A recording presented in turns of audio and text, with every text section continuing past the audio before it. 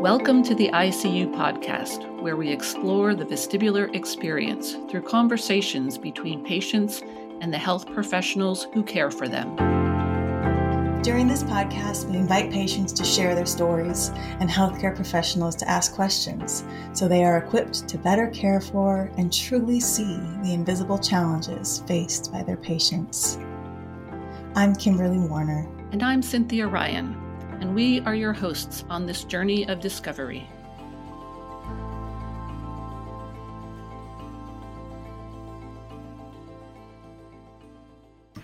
Well, welcome everybody.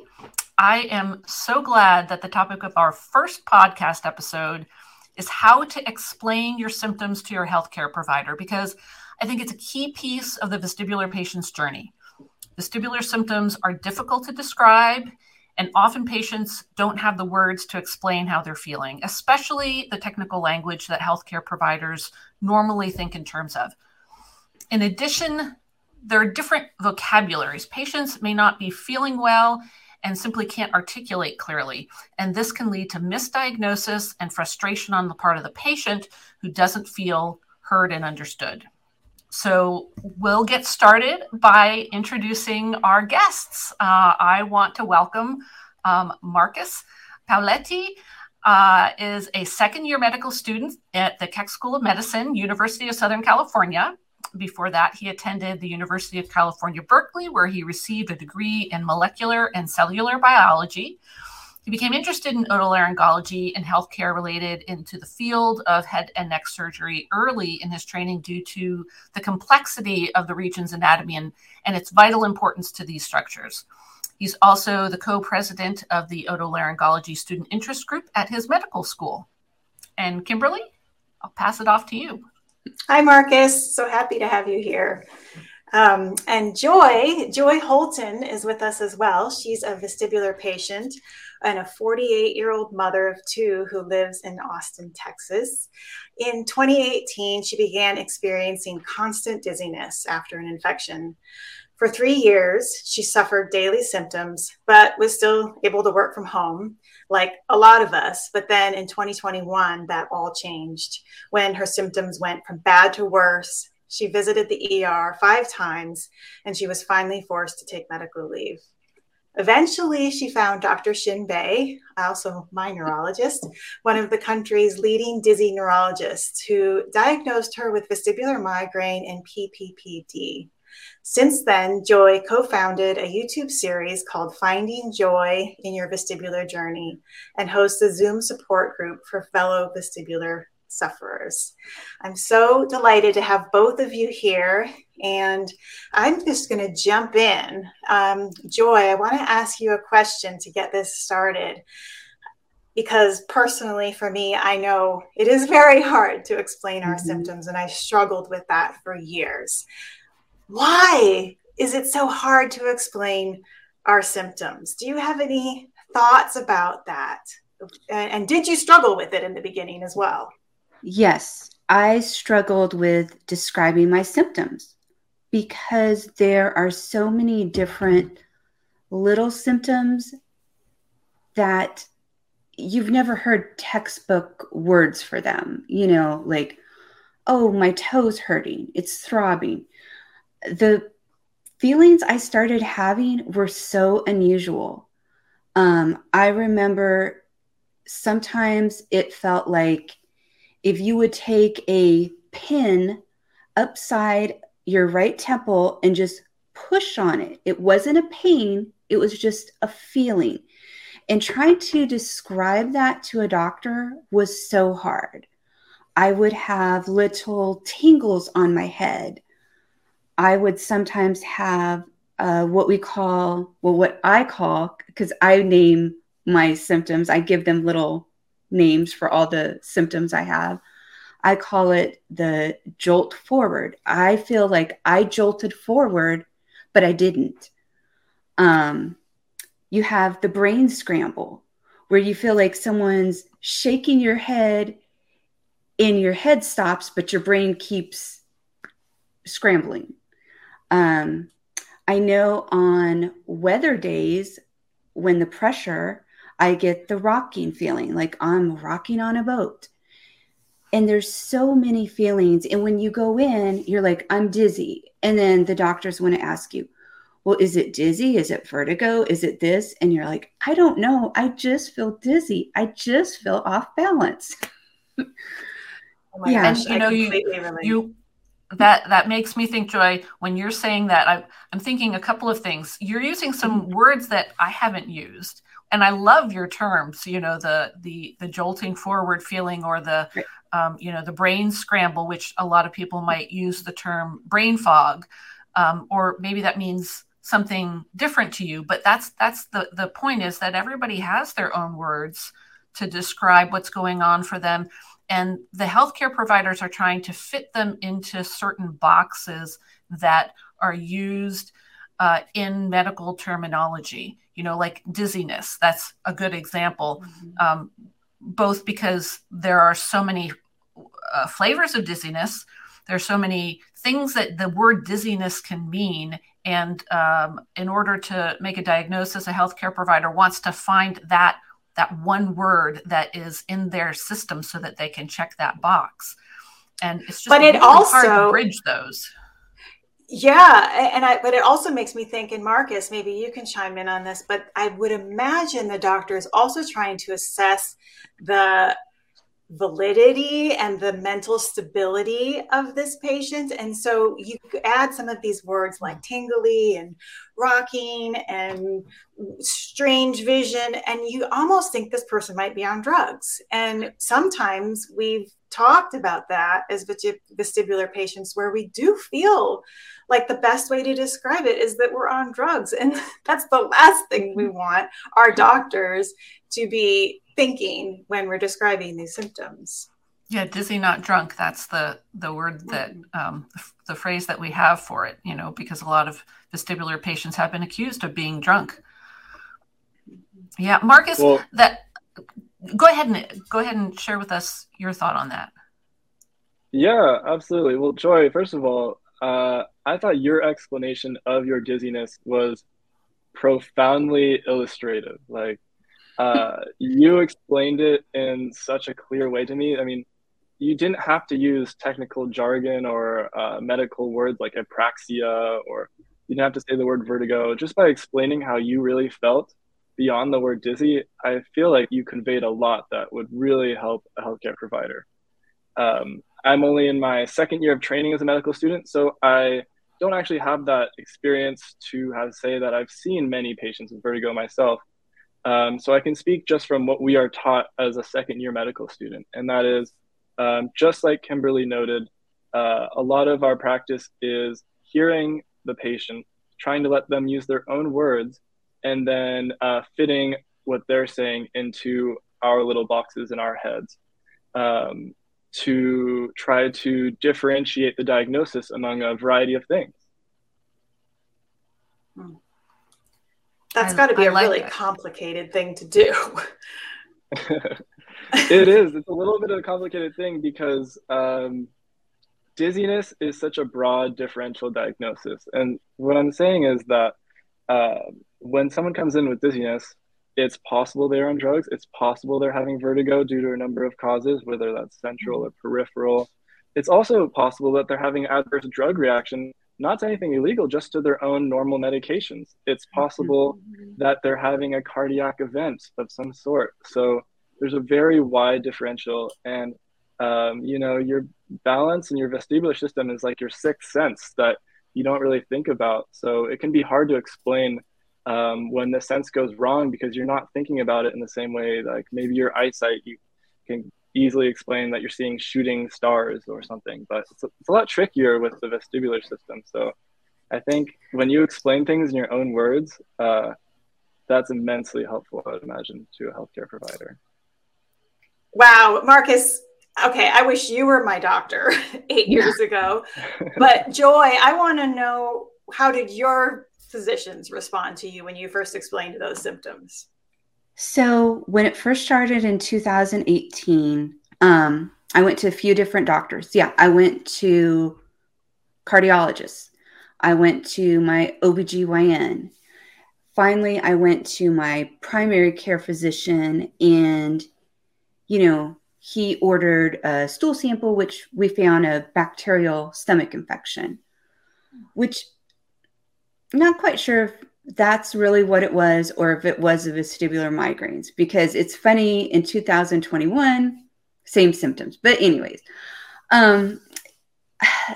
nobody really knew.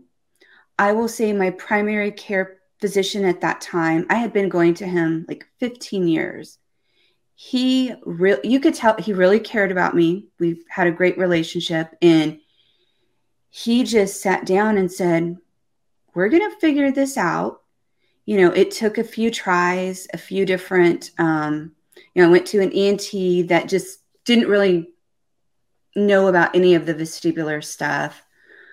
He finally sent me to a neurologist here locally, and he first diagnosed me with occipital neuralgia, the nerve in the neck, which is probably when I feel that pain or that pressure feeling, it could possibly be the occipital neuralgia.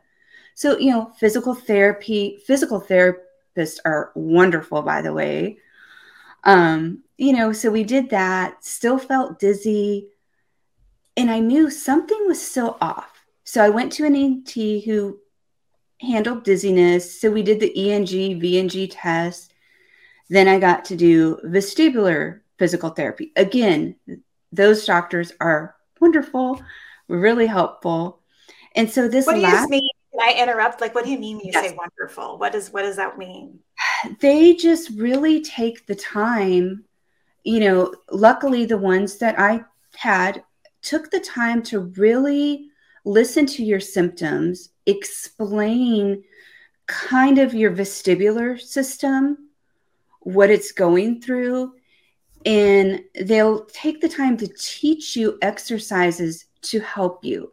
And they explain, you're going to go through physical therapy. It's not going to be a quick fix, but stick with it. It may provoke some of your symptoms at first, and they will help you through that. And the ones that I had seemed to give me a regimen of physical therapy tailored to me. They just didn't pull out a book and say, okay, we're going to do the same thing for everyone. I feel like they really get to know the individual, and kind of, I don't know if I'm skipping ahead, but that's kind of what you want to look for in a physician. So in 2021, my primary care provider had retired. So I went through doctor after doctor trying to find the right one. I was told by one doctor that there was nothing more she could do for me. I should see an Eastern medicine doctor. She had not run any tests on me. She hadn't even seen me in person. It was all telemed. And I felt very defeated. That is when I went onto the Vita website. I found a vestibular therapist that would come to me. And from there, she came and worked with me, and she recommended Dr. Bay. I had seen him on the posting groups, and I made the phone call, and it wasn't just anxiety. A lot of the doctors were telling me it's just anxiety. It wasn't. So what I have found is finding that doctor who's may not have all the answers, but will take the time to say, hey, I'm going to stick this out with you until we find the answers. Yeah. You bring up a couple of really good points, Joy. One is when you were talking about how wonderful physical therapists are because they take the time with you. I think that's one of the challenging things about the system is that physicians, what we refer to as medical doctors who have an MD or similar sort of credential, they just within the system, it is only set up for them to be able to see a patient for a maximum of 10 to 15 minutes. So they don't have the time to really get to know patients, which is just part of the system. I guess you could say it's bad, but I don't know that we can make that judgment. It's just part of the system. But their role is also different. The role of the physician is to assign a diagnosis and then refer the patient to treatment, whereas the role of a physical therapist is to create a customized therapy regime for that patient. And I'm just curious, Marcus, as a physician in training, how are you taught to speak to patients when you're documenting their symptoms or their medical complaints for the purpose of collecting information so that you can hopefully help assign a diagnosis? Yeah, that's a good question. So when we are taught on interviewing patients, working with them to help them with their conditions, we're taught to ask open-ended questions to try to elicit the patient's feelings and the patient's symptoms in their own words. We don't want to put things in their head and bias them to say they feel a certain way. And then we are trying to document what they say in their own words as much as possible, using quotations wherever we can, so that the first stage of an encounter with the doctor should be really our role is both to immediately support the patient and then let them know that they are heard and that their condition is valid, but also just to be a sponge and soak in as much as we can unadulterated information, and then work with that and work with the patient to reach the diagnosis. And you're absolutely right. In our day and age, physicians are definitely pressed on time, which is very unfortunate, but leads to the role being sometimes more confined. Yeah, I would imagine it would even leave a patient hanging if suddenly maybe it's scary to share our emotions, and it's whether it's with our best friend or with a stranger or a doctor, it's scary, and some of these symptoms are very scary, and maybe the patient is just getting into the emotional aspect of it, and oops, my 15 minutes is up. How do you handle that? Is there, I'm just curious, can you say, I need 5 more minutes with this patient, or do you have to send them out the door? That's a terrific question. And I'm sure it depends on the physician practice setting and how their practice is set up. I think that's probably something that's very individual, but whenever you are taking more time, there's always an opportunity cost. And I imagine that if a doctor has a number of patients they have to see, taking 5 minutes with one may mean taking 5 minutes less with another. But I think that's a very situation-dependent question, and something that physicians, of course, would like to work on.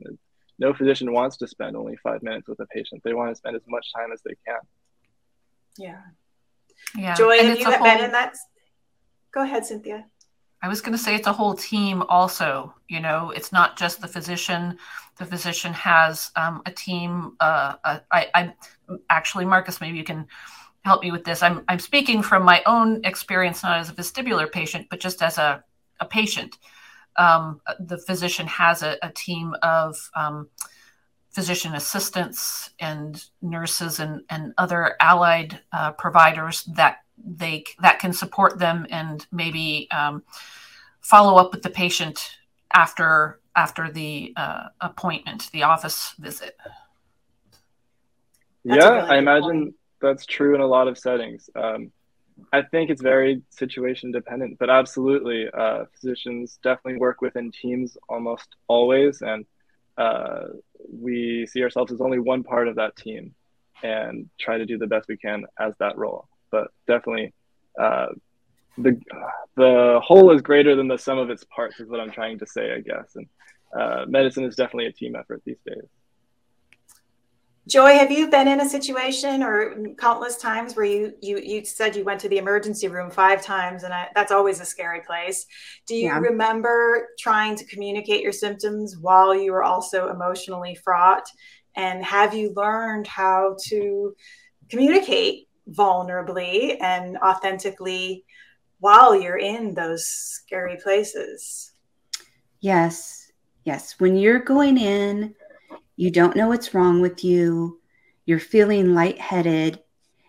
Sometimes in those moments, it is really hard to communicate what you're feeling. And you have to take that deep breath, focus, communicate what's going on with you.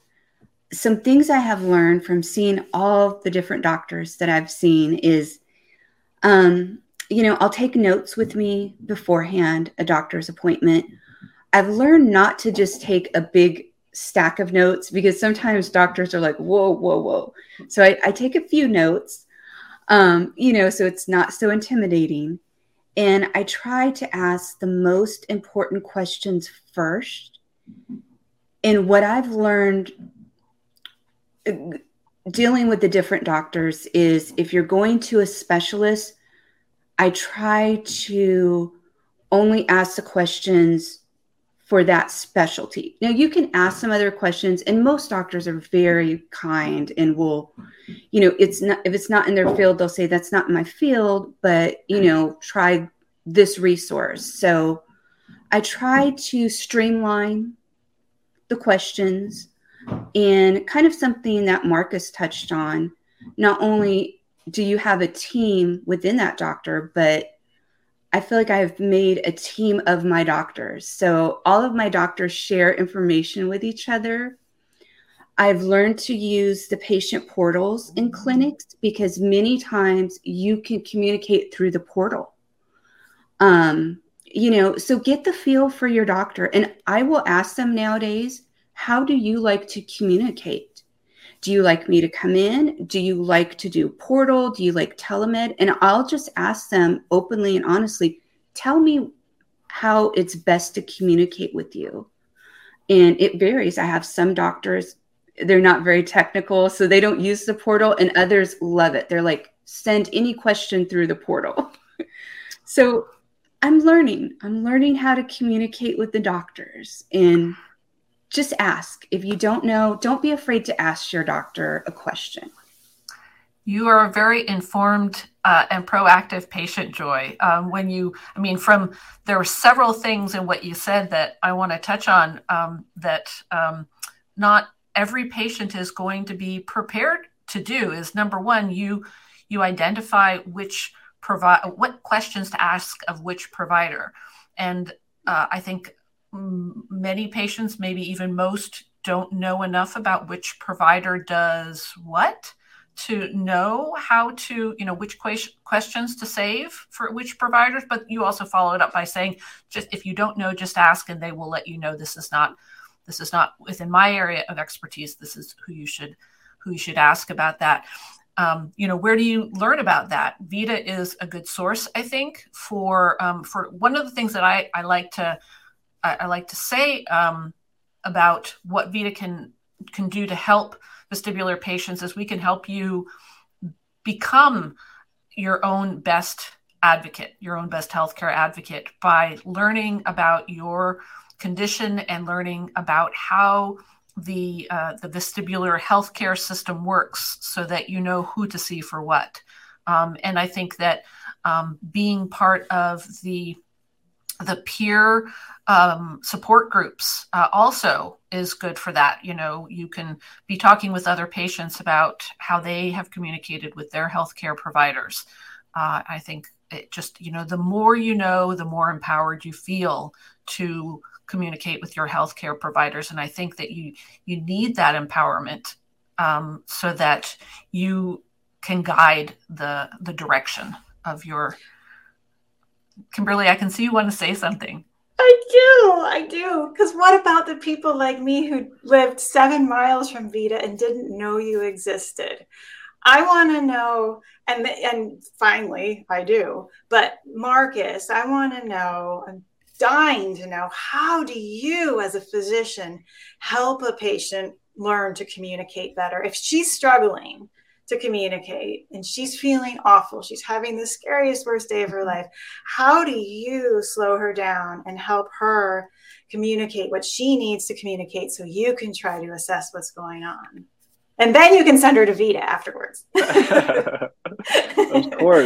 Of course. Well, as a med student, that's definitely something that I am still working on figuring out. And I know that there's a lot of us out there that would definitely want to hear your perspective on that, especially Joy, since you've had so many different encounters with a variety of physicians.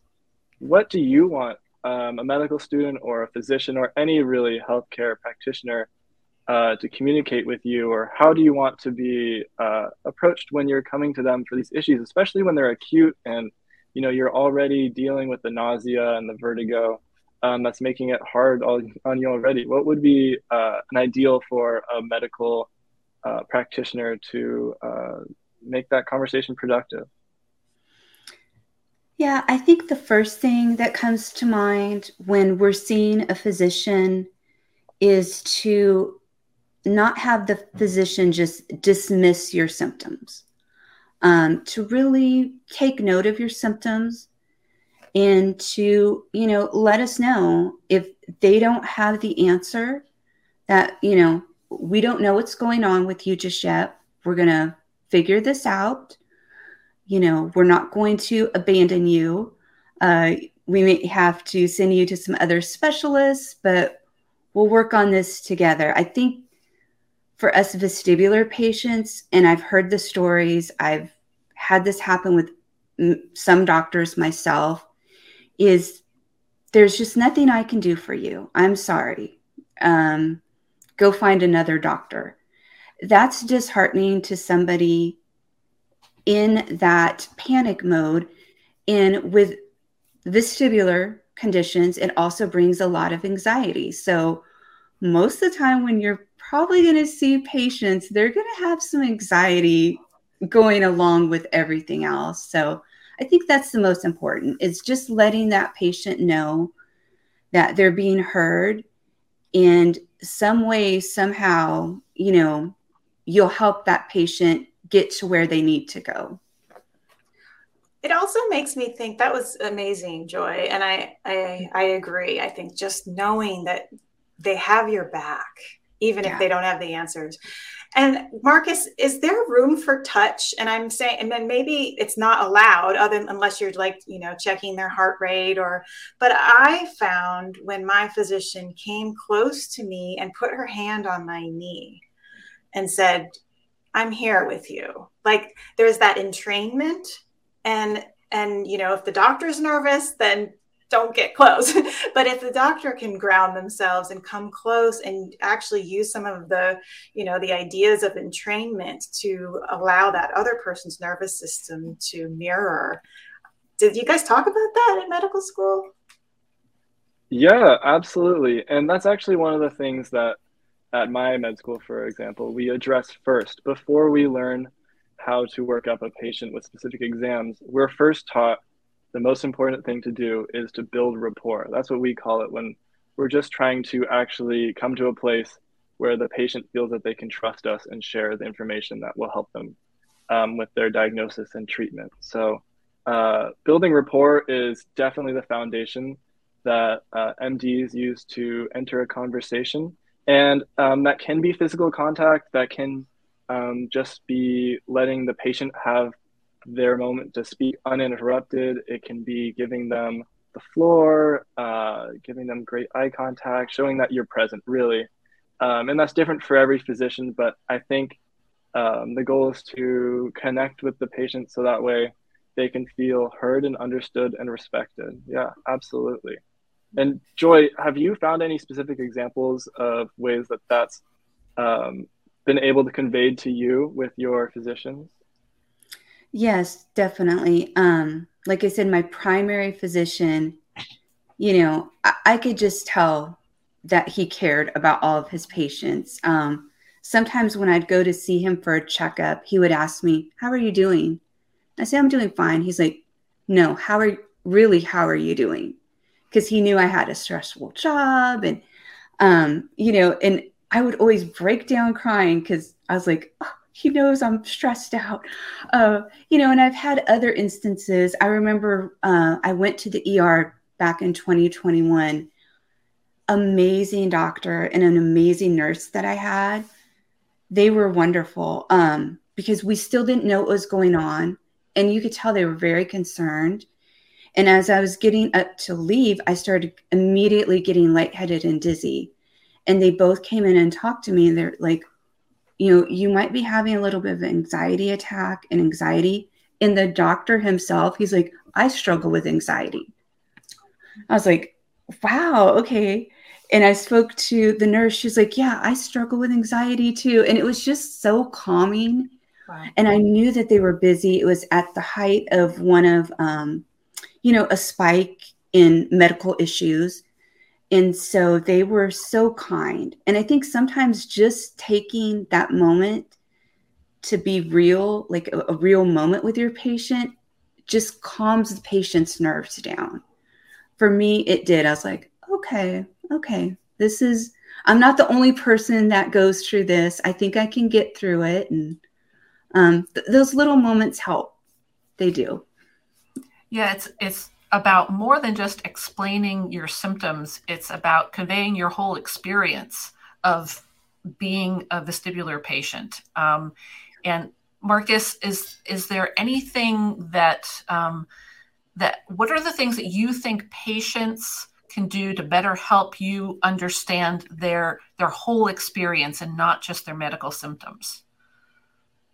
Yeah, absolutely. Well, hearing Joy at the beginning, I think was for this podcast was kind of a great intro to what that could look like with her really illustrative language that encompassed not just the symptom names, but also just how they affected her. When people speak openly and just use their own words instead of using medical language or anything like that, I think it's just best to be open and let it flow as naturally as you can. Do you like to hear even how it's affecting what if I said, oh, it's affecting my relationship and I haven't been able to work my 8-hour shift? Or, I mean, do you also like to hear how it's affecting our lives?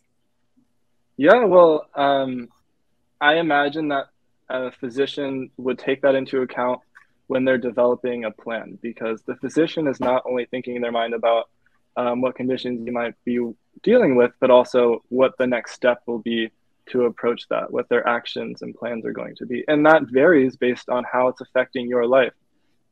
Many physicians, their goal is to improve your life in the way that you need it improved, not in a cookie cutter way. So telling the provider how your life has changed from this condition can really help them come up with the appropriate action plan for you. So I have a question that's kind of a little bit off the topic, but I know that talking about mental health is a sensitive issue. You know, patients don't want to be told, oh, you just need to see a mental health care provider, because that can be devaluing, but it can also actually, we're talking about, a whole person's, how this affects someone's whole life, and dealing with the anxiety. I know dealing with the anxiety of a vestibular disorder can really help a patient be better prepared to then enter treatment and deal with the physical symptoms. How are you taught, Marcus, to coach patients on, whether or not to see a mental health care provider, and how do you frame that? Mm-hmm. I think that's definitely an advanced topic that I'm not ready to discuss yet, but hopefully you bring me on in a couple of years after I've gone through rotations. One of my first ones will be psychiatry, so hopefully I'll get some exposure to that and can come back with the answer. But Joy, is that something you experienced, for example? Yes, I did. My first neurologist that I went to, he said, you need a person or a pill. He just told me that you need a person or a pill. I was like, okay. And so I was like, well, I'll get a therapist. Okay. So I did that. And I was hesitant to try an anti-anxiety medicine. And I think a lot of us in the vestibular community are, because medicines, what do they say? May cause dizziness. You want me to take a medicine that might make me dizzy? I'm already dizzy. So, I kind of pushed back on that, and I thought, let me do a therapist. Okay. So again, 2021 rolled around. The doctors are like, we all think this is anxiety. And I feel like once I learned what anxiety actually does to your body, and that it's the flight or fight response in your brain, once I learned the technical issues, I was more open to taking the medicine. I think that was kind of the turning point for me when I really understood. And what I did was I went ahead and just met with a psychiatrist because they know medicine. They know medicine for mental health, for anxiety, where every doctor I went to was trying to give me a different anti-anxiety med. I didn't know which one to take. So I met with someone who specialized in the medicine, and that made me feel comfortable. For me, everyone's different. So that was when I took the medicine. So for me, I would say someone really taking the time to explain kind of what anxiety is and not just telling you need to take a pill. That was the difference for me. And Marcus, I would add too that I think that it's important. I wish I had had a physician say, hey, this is chronic now. And because it's chronic, it's affecting your life. And some people find it really helpful to have a therapist in their life to address the ways that it's affecting you socially, in your career, all of those other things. And I'm not saying the root cause of this is a mental health disorder, but I'm saying that it is affecting all of these other areas of your life. And so there actually are chronic illness therapists now. I found many of them that really can hold our hands as we navigate the medical territory and help us work with the interpersonal relationships in the career and all identity aspects of the illness. So even though you haven't taken psychiatry yet, I think I give you permission to say, hey, a therapist can be a really good friend. I think that's well put, Kimberly. It's about, as you were saying, Joy, dealing with the anxiety part of it. That is a physical issue. The fight or flight response. It's an automatic response that you can't control. It's right. Technically a physical problem, but it's also about managing the stresses of your life that are imposed by chronic illness. So both are important. So, Joy, I'm curious. Did you use any? I mean, you've explained your symptoms so well. Did you use any resources to help you figure out how to do that, or did that just kind of come naturally to you? Yeah, those were my terms that I use. Now, kind of going through Vita, there is, I believe, on the Vita website, some help that will kind of give you some definitions of some of the symptoms, which is helpful. And I've found some other online resources that kind of explains, I don't have the vertigo, the spinning around. So I don't have that type of vertigo. So I know the difference between that, but I have researched some online through Vita and other resources, kind of what all of those symptoms are, a little more technical. I don't know if brain scramble is really a technical word, but it's a good one. I think we should add it to our list. Well, this is such a fantastic conversation. I'm learning from it. And I hope you guys are too. I want to know if there's any sort of take-home message, Joy, to other vestibular patients. Do you have any sort of universal take-home message to help them communicate better with their healthcare practitioner? Yes, be your own advocate. Don't be afraid to speak up during a doctor's visit. Like Marcus said, most doctors really want to know what's going on. They really do. Be your own advocate.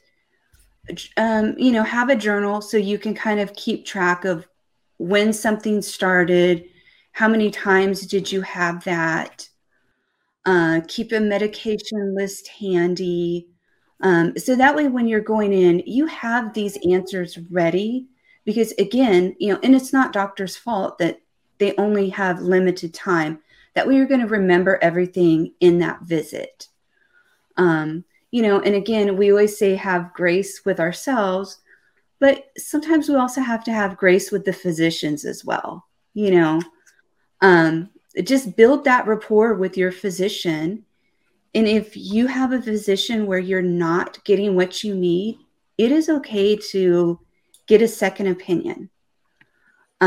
You're not alone. Reach out to Vita, reach out to an online support group. And there's people willing to listen to you. And a lot of times, I know when I'm on different groups and someone's having trouble finding a physician, I go to the little Vita physician search and, well, try this one. So be your own advocate and don't give up. You will find your medical team that will help you. That's the perfect message. I love that. Marcus, what do you think, what's your take home from today that you think might improve your clinical practice when you're seeing patients? Yeah, well, this has been such a great conversation, and I've learned so much. I think some of the things that I'm really going to take away from this conversation are that vestibular disorders present in such a colorful variety of ways. It's not enough to just wait for the keyword to pop up that you're waiting for. You need to really let the patient fully explain how they're feeling, really explore what's going on in their life and how it's affecting their activities of daily living to get a really great holistic picture to help them not only come up with a diagnosis, but then move on from that to what the next best steps are. And, we have a variety of training paths within medicine. And I think it's important to be fully comfortable that if you don't know the answer to a patient's problem, accept it. And instead of admitting defeat in a pessimistic way, make sure to share that, okay, I don't know the answers, but let me help you find someone who does. Yeah, I think that's you empowering. Are going to, yeah. Don't you think Marcus is going to make an incredible doctor? Absolutely. Yeah, too. We're going to get him on our directory. Yeah, I can feel your compassion and your curiosity and your real intention to be there with the patient. So I thoroughly have faith in your ability to do all of that and more as a practitioner. And Joy, wow, you are like the gold star patient. I mean, I really do think there's a lot that you have to teach and offer. I'm so glad that you're doing a podcast because I think that there is a lot of wisdom that you have learned from your personal experience and now are sharing. So I just want to tell you both from my heart, thank you so much for sharing this conversation. And I'm sure, Cynthia, you probably feel the same way. Absolutely. Marcus, I want to thank you for your interest in helping vestibular patients. That I have heard from many physicians and from patients who have seen physicians that they don't really vestibular patients, dizzy patients are messy. And they don't all want a lot of vestibular patients coming through their office. So I love that this is an area of interest that you are exploring, and you're going to bring your expertise to help vestibular patients down the line. I really appreciate that. And Joy, thanks for having me on. Thanks for having me on. I learned a lot, and I'm looking forward to learning more. Absolutely. Thank you, guys. Thanks for tuning in to ICU this month. We hope this conversation sparked new understanding of the vestibular journey. And for all of our patients out there, leaves you feeling just a little more heard and a little more seen. I see you.